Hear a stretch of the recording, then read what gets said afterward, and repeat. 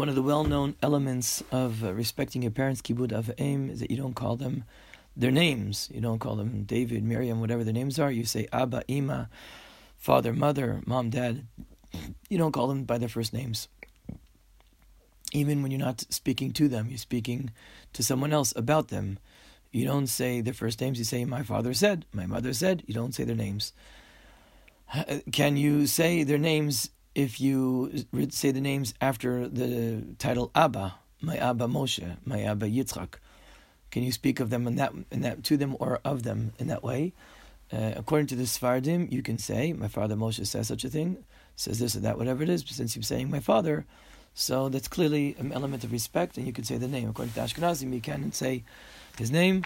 You always have to say only the term of Abba. If you say his name Abba Yitzi, you're still, it's called, that's the Ashkenazi Psak considers that a pgia in his kavod.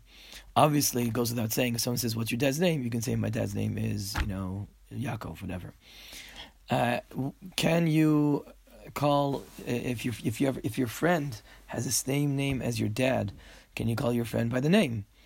So, of course, l'chayra, that if your the friend has a simple name, Moshe, Yaakov, whatever it is, then if your friend is next to your parent and they both have the same name, you cannot call him over with the same name, because if you say to your friend Moshe, come here, and your dad's whose name is Moshe is right there, that's pgia in his kavod. That's not a kavod for your dad. Not if your dad's not in front of him, then you can call him, because clearly if your dad's not there and you're calling him, Moshe, come here, then clearly that's not a pgia in the father, because your father's not there.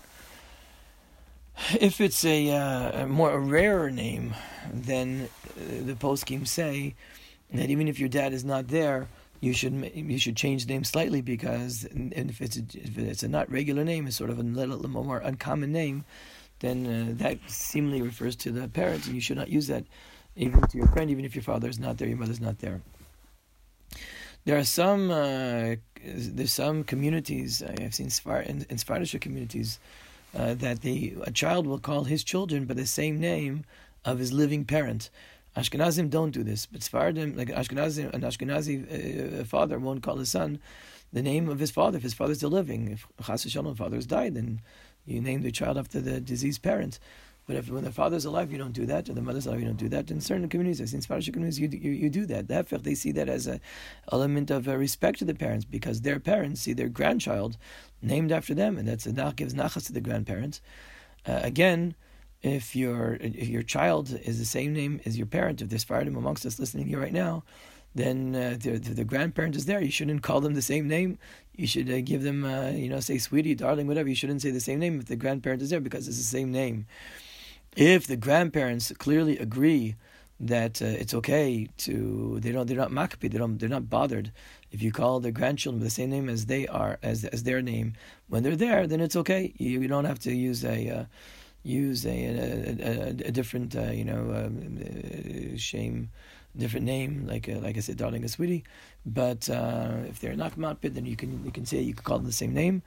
If people don't know or strangers, or not neighbors, not close neighbors, but people who don't know that relationship exists, then you should change the name a little bit, because otherwise it might be a pgia in the parents. You're not supposed to wake up your parents if they're sleeping.